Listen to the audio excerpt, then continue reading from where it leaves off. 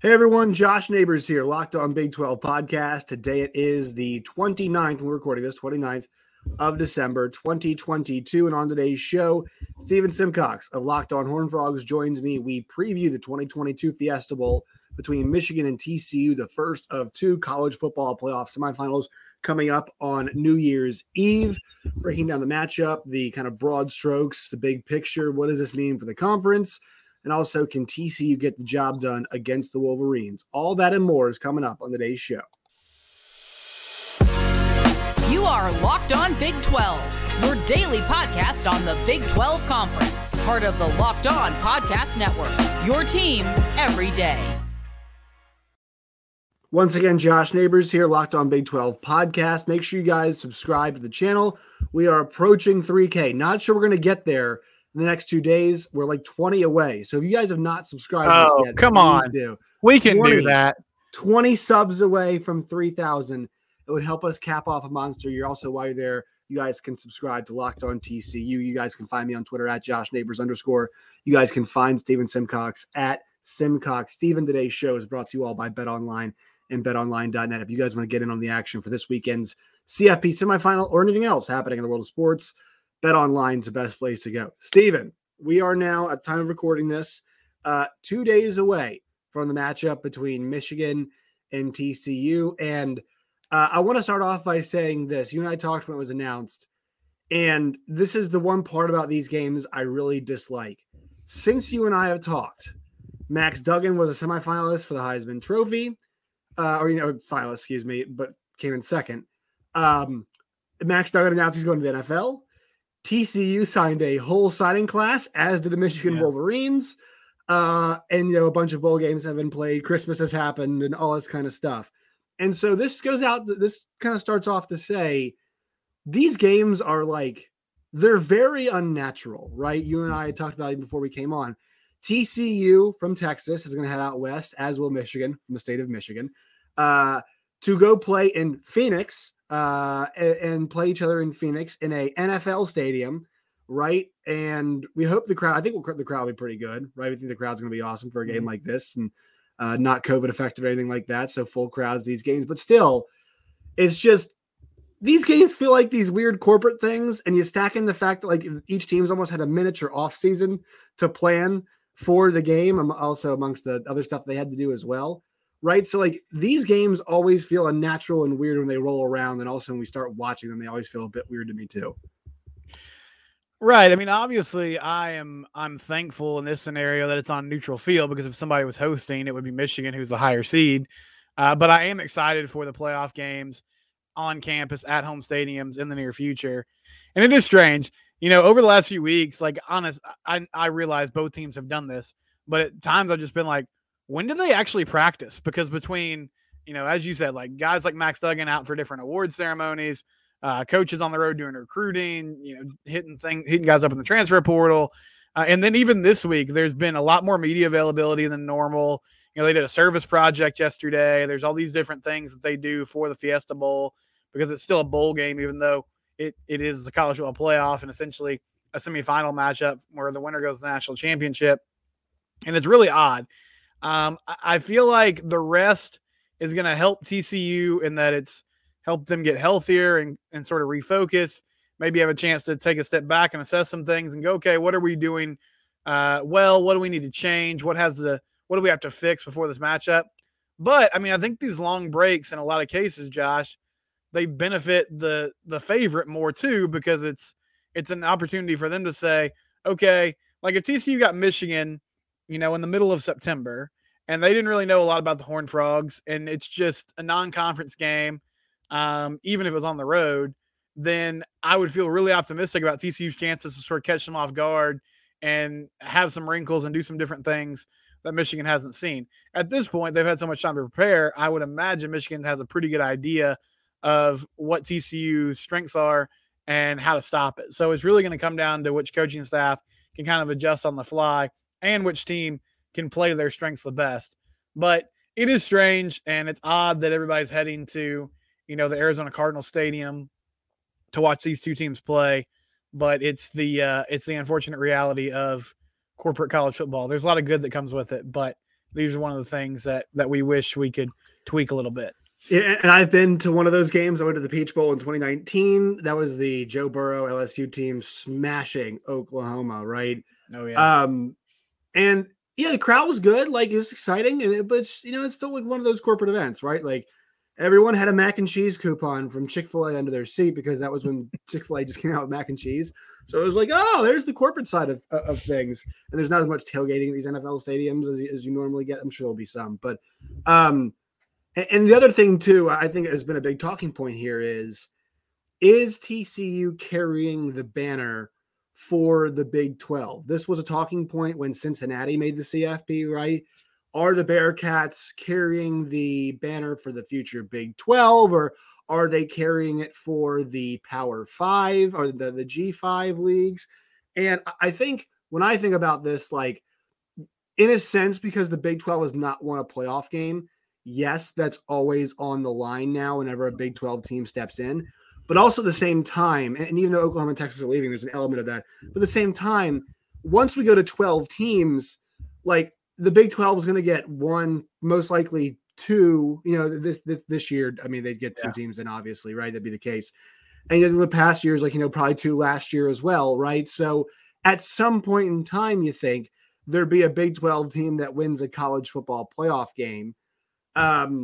So we hope. Yeah, we right. hope Well, I guess we hope, right? But I mean, like, you're playing the 5-12, right? It's not like you're always be playing, Georgia, Alabama, whatever it is. So we hope, yes, famous last words, right? You'd hope at some point they win one. So, like, how much of that banner carrying, I know the team doesn't really care to talk about it, but like amongst us media folk, how much do you see that as being a thing? Well, it's unfair, but I think a lot of it, honestly. Now, ultimately, if they're competitive, I feel like you look back at it and you say, wow, that team made the playoff. They broke through. They were, the new blood in there. That's significant. But I still feel like it's just one of those things. If you're a team like TCU, if Ohio State loses by 30 to Georgia, people will make fun of Ohio State. There'll be some talk about, oh yeah, maybe Alabama should have got in. But ultimately, like, they'll be fine next year if they're up for the playoff again. Nobody's going to act like Ohio State didn't necessarily belong from a talent standpoint, from a prestige standpoint, those kind of things. If TCU gets beat by Michigan by a significant margin, then you'll probably hear all the chorus of folks that said this all year that, oh, well, this team just didn't deserve to be there. Even if they would have gone undefeated, they wouldn't have deserved to be there because, they're not one of they're not part of the in crowd. They're part of a Big 12 conference that is weak and soft and not physical enough and doesn't play enough defense. And even though those tropes, I think, are kind of outdated, that's still the narrative that hangs around the league. So I do think it's important that TCU at least makes it a game, right? And if they win, then I feel like it's a huge boost. It's not going to totally solve the problem. There'll still be plenty of folks that look down on the Big 12, look down on teams like TCU that are not, the brand name. But I think it's a huge step forward for teams that are in that club that would silence a lot of the doubters. If you go get, embarrassed, or if it's not a super competitive game, then yeah, I do think you hear a lot of the offseason like, well, they probably didn't deserve to be there. They should just the committee should just copped out and put Alabama in because at least that might have been a closer game. So hopefully TCU can go in there and make it a football game. I know there's some, matchup disadvantage for them on paper, but I think on the flip side of it, there's some areas they can exploit as well. I do feel like, though, sort of the burden of teams that are not, part of the in crowd is that you're always constantly having to prove yourself to the national landscape and prove that you belong, even though it's not really something in my mind that holds water at this point. Yeah, and I think also too for like Sonny Dykes, I mean, there is an element of that. I even saw today, like, he was talking about their schedule, and he's like, we haven't had a bye week since the third week of the season, and he's like, and also we didn't play Citadel week 10, and I drive-by shot at Citadel football. Sorry there, but there was no, like, they call it SoCon Saturday in the SEC. There was none of that, and he was talking about the strength of the league more so. So I think that stuff always does cross our minds, especially from like a Big 12 perspective. But I try to put that stuff aside as much as possible, just because, like, while those conversations actually rate pretty well when we compare conferences, whatever, I don't find them to be like especially valid. Right. Yeah. I don't find them to be, well, it's like, I'm not going to go around and trot around the Big 12's bowl record in the last 2 seasons. They have the highest winning percentage. I don't really care that much. Like this year, it's not doing that well, but all the bowl stuff is so circumstantial and whatnot. Like I think kind of the conference versus conference stuff at points, it's valuable. Maybe we're talking about money, right? We're talking about, hey, actual dollars and cents, but I'm not sure how valuable it is. Sometimes talk about like, oh, bowl records, or, does a Big 12 have to win this to get some respect? I'd love it. So we could actually get some respect. It would be great to have more respect for our league, especially now it's a non-Oklahoma team in there, but like, I don't think they have to have it. So, in the preparation for this bowl game now, kind of get down to the nitty gritty. You mentioned there's some disadvantages. This is now, I think the biggest problem that TCU is going to have is that they showed in the Texas game they could stop the run against an offensive line that had played pretty well this year. And I know there's some holes in the Texas offensive line. They played very well. That group pushed a lot of teams around, and they stopped the best running back in the country, in basically everybody's opinion, Bijan Robinson. And Roschon Johnson, they held him down too in that game. They're going to have to do that again. They're going to have to do that against the Joe Moore award-winning offensive line. For those of you who don't know, it goes to the offensive line that did basically the best season according to whoever votes on that award. They're going to have to do it against too. No Blake Corum, I know, but I'll tell you what, when Donovan Edwards has been in the backfield, there's been little to no drop off. And actually, they're more he's more explosive of a runner. And so I think that is the challenge here, is that is where this game is going to be won. TCU on the defensive side, they only play a 3-man front. That is going to be a challenge for Joe Gillespie, is how do you counteract that? How do you find ways to stop the run against a team that is going to want to stop the run, and then still be wary of the play action pass? We'll say the one advantage TCU has in that department is the fact that they can leave their corners on an island most of the time, in Newton and Trey Hodges-Tomlinson, and actually be okay. But what does TCU do to try and neutralize this the offensive line for Michigan? Right. The Edwards factor is fascinating because I do think Michigan has lost a little bit of consistency, but you're totally right. Like, he is a home run threat. And honestly, like TCU, when they've struggled against the run this year, K-State ended up running for over 150 yards on them, but a lot of it was on 2 Deuce Vaughn carries. Like, they'll just have busts sometimes where they break out of that initial sort of wave of defenders and then they're gone. And so if Michigan hits a couple of those, then you could be in trouble. But I mean, the 3-3-5 formation format base set has been talked about a lot. I think TCU has ways to get around that. Obviously, like Joe Gillespie can bring another defensive lineman in the game. The whole point of it really is that you're able to be flexible. Like, you can adjust to the offense. Now the issue is you got a lot of hybrid kind of safety and linebacker guys, and if you're bringing those players in the box, they either have to be faster than this O-line and more athletic and get to their spot, or they have to find some way to, not get locked up one-on-one with those guys, because they are fantastic. And it is a different level than you saw in the Texas game.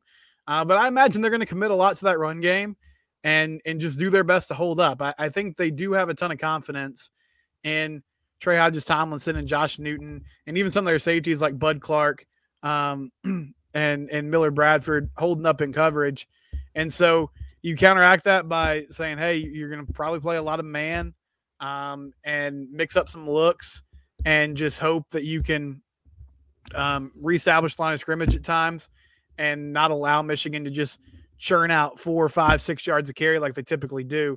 Have to find a way to get them in second and third and long instead of second and third and manageable, which is where they live a lot of the time. And yeah, I just feel like you got to put it on JJ McCarthy's arm, and he's a good quarterback. I mean, I've made this point a couple of times, and Michigan fans have sort of come at me. I'm not saying he's just a bus driver, but I just believe, like, if you're losing this game, it has to be because he made throws, and the Michigan passing game was successful. Like, if you just lose because they ran up and down you and all over you all night, then I think that's a really hard pill to swallow. So you have to account for it, attack it, and I would imagine that Joe Gillespie is not a guy that brings a ton of pressure. Like, that's not usually his MO. But with the break, I would imagine there's going to be some more exotic looks and some different things to try to get some negative plays. Because if you can get them in 2nd and 12 or 3rd and 11, then I feel like you have a much better chance of success than if they're just going to stay on schedule all game. And it's what they do really well. So yeah, it's going to be tough. I mean, it's a tough ask, but it's the only way you're going to win the football game. So they're going to have to find a way to get it done if they're going to be successful on Saturday. Yeah, I think that means that obviously defensive lines have to play well. The linebacking core is going to play well too, right? I mean, they're gonna have to be the guys that play a lot of those holes. And look, I think the fact that they've got guys who hit pretty well, like Hodges is a tackling machine. Obviously, D. Winter's a really strong player there for them in the part of that defense. And Jamoy Hodge, they're going to need to, he is like, they're going to need him to be that violent big stick, right? They're going to need to have some of those big hits and probably some of those hits maybe force some turnovers, right? I think it's a part of this too, is they're going to need to force a mistake or two. And I think when you bring up JJ McCarthy, the reason why they went to McCarthy over McNamara, and this is something we talk about at all levels of football. This happens a lot in quarterback situations. Like, the reason why you usually pick the more talented guy in the end is, like, make him make the throws, but like, you want to put the guy in there who is, if I ask you to make 5 plays a game, not just sit back there and throw and like go on the run, throw on the run, make that throw, Cade McNamara probably couldn't do that. McCarthy can. Like, sure, he is a bus driver, but he is the more, I think what you're trying to say is he's a more capable bus driver, right? He is not he's better than Cade McNamara, I think, in terms of talent level. And so while you might be asking McCarthy to do similar things than what you asked McNamara to do, right? He can do them maybe with a bit more pizzazz and maybe make you a play or two, which could be the difference. And look, like, Michigan fans, if you guys want to say that, fine, whatever. But there's a reason why your offensive line has won back-to-back Joe Moore awards, and also, you're top 10 in the country in rushing yards. Like, that's what you guys like to do. That's what Michigan wants to do. They want to establish the run. And why not? Now, the question is, against Georgia, that might not work because they're basically doing the same thing. And I think Georgia's offensive line it looks like they took some umbrage not winning that award, being, in Michigan kind of getting that for back-to-back years. But like, Georgia feels like, the more refined, I think, is the right version of Michigan. And then that's where it's interesting. But yeah, there is some drop off here between TCU and I think TCU's defense and how they attack that offensive line. Look, I think other playoff games, kind of give you an example. We saw this problem that Oklahoma had against LSU. We saw this. Cincinnati had the same problem actually against Alabama too. And look, Alabama, like, they didn't have a ton of passing success in that game until much later in the game against Cincinnati. Like, they did not want to mess with those corners, and I don't blame them for that. Right. And I think it's probably the same thing too. It's like, let's not mess with those guys if we don't have to. And I think that's where kind of Michigan's offense is going to be. I think, as much time as we have, as many wrinkles as they can put in, I think when it comes to the Michigan offense and the TCU defense, Stephen, it's pretty simple. Yeah, I think so. I mean, Michigan obviously has a really diverse run game, and they're going to do a lot of different things and use a bunch of different looks. But I feel like no matter what they're coming out with and how they're getting the ball to Donovan Edwards, it's going to come down to stopping that run game and finding a way to at least slow it down and force them into some undesirable situations, which is something that nobody has really done all year. And so if TCU does it, then it'll be a huge hat tip to Joe Gillespie in that defense, because nobody has really been able to push them around or find a way around, pushing them around and making tackles in space and, putting that offense behind the sticks. And then we switch sides. We go to the offensive side for TCU. So this Michigan defense has been one of the best scoring defenses in the entire country in this season. Now, that being said, the caliber of offense they have played has not been fantastic the entire year, but they did a good job holding down Purdue. They did a good job holding down explosive offenses like Ohio State. They held down Penn State. But there have been some attacks to be able to move the ball somewhat. Ohio State at times moved the ball. I thought Purdue at times actually did pretty well moving the ball. And I thought Maryland moved the ball pretty well on them.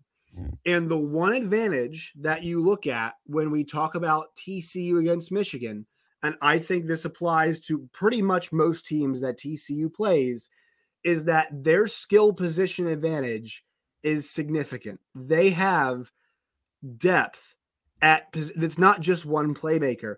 Quentin Johnson, legitimate first round wide. And go look at the target shares and go look at the wide receiver production. I know stat sheets don't tell it all, but like the distribution amongst wide receivers is significant. They've got 2 massive targets. Quentin Johnson obviously can do a little bit of everything in those size. Savion Williams, a downfield threat. Darius Davis is your speed. Tay Barber's got the speed too. And then you add in a Kendre Miller and Amari DiMercato. I just gave you 6 guys that are all threats in both the running and the passing game, mostly for the passing game. DiMercato in the out of the backfield will do a bit more of that. And then you kind of go to the tight end side of things. I feel like I want to see them use them more. Jared Wiley is obviously there. So, there's 7 guys right there that are legitimate threats. Not just read the depth chart. These guys are all guys who have been weapons, big time weapons, and made significant plays in significant games. While Michigan's defense is good and will get after you, that is one advantage I think that TCU has is the depth of the skill that they have.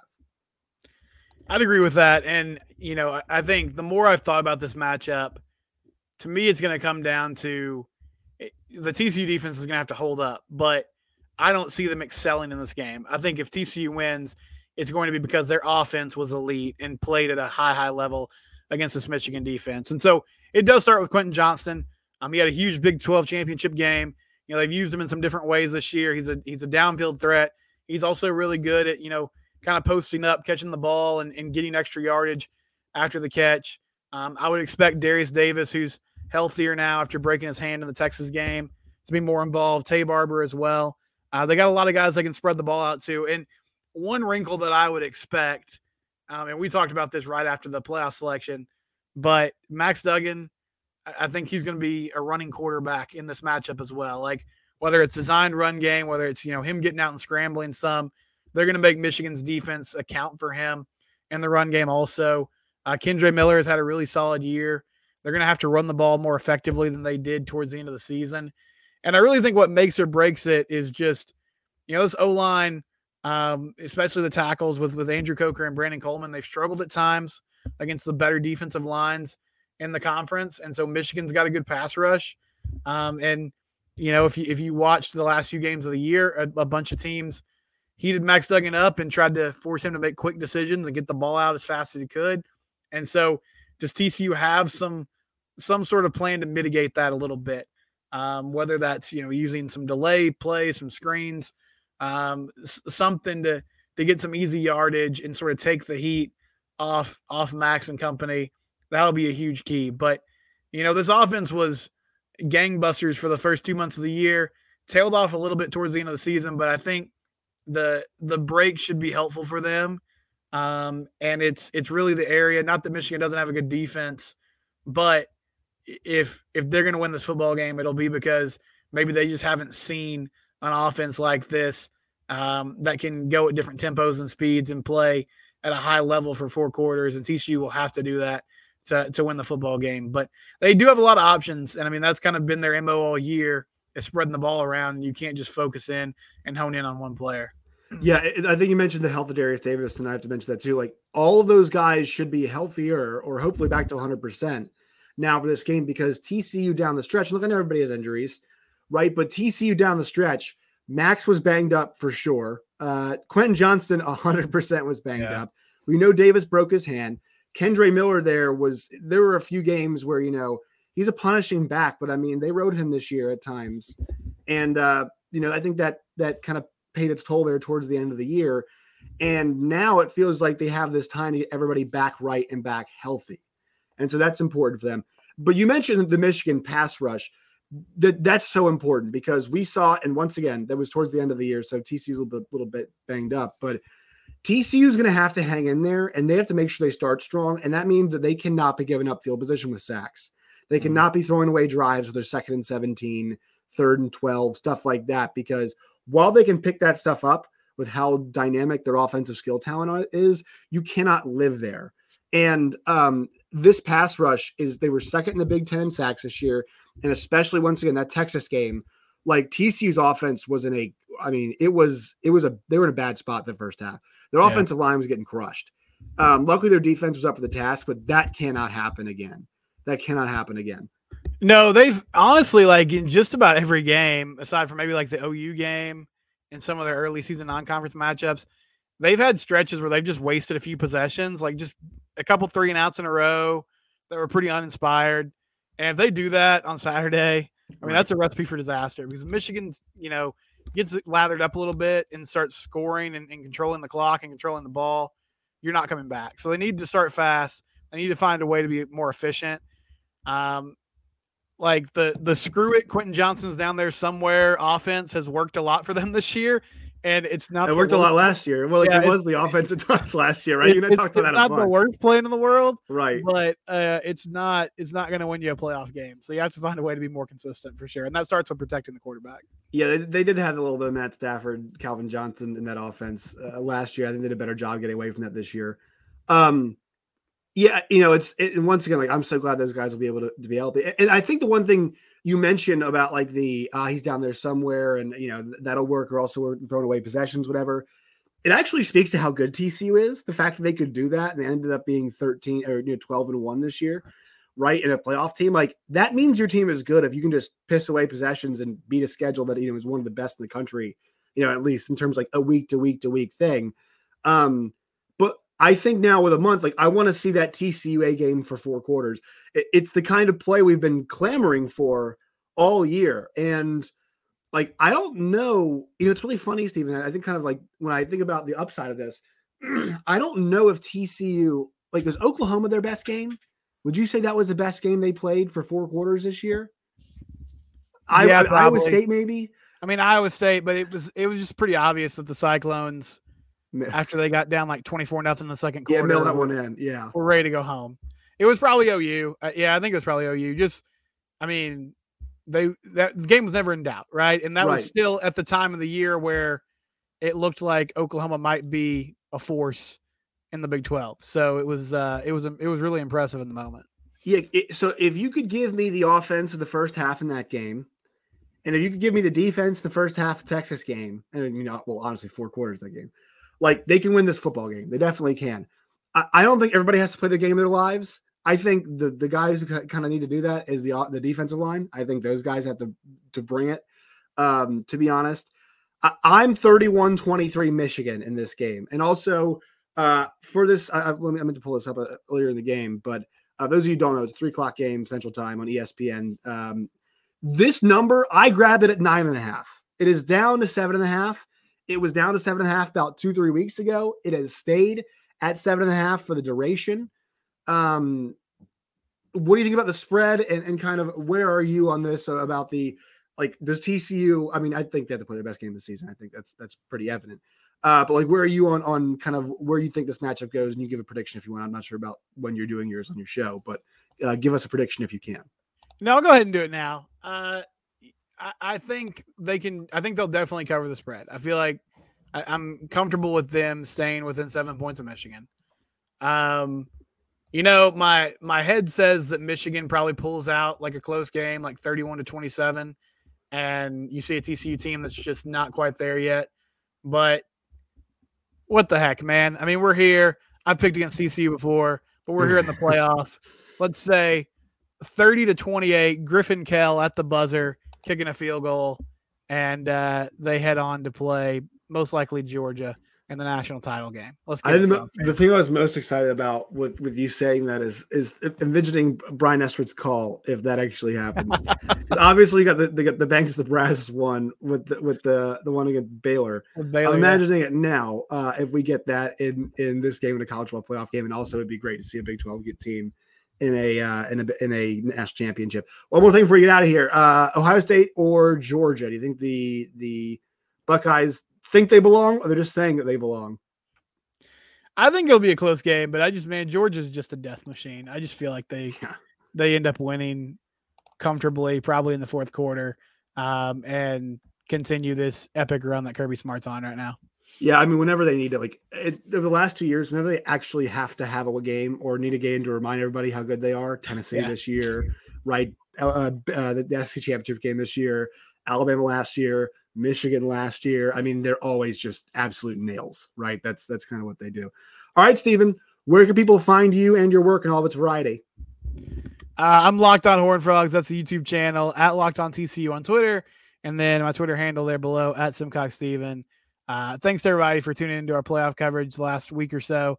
And really, I guess last month. I appreciate it. And we here at the Locked On Network appreciate it. I'll speak for everyone and say that. We do appreciate it. You guys can find me on Twitter at LOBig12. You guys can find me personally at JoshNeighbors_. Once again, please subscribe to the channel. Help us get over 3K. Steven, we'll talk to you again soon. Get to 3K. Let's do it. Let's do it.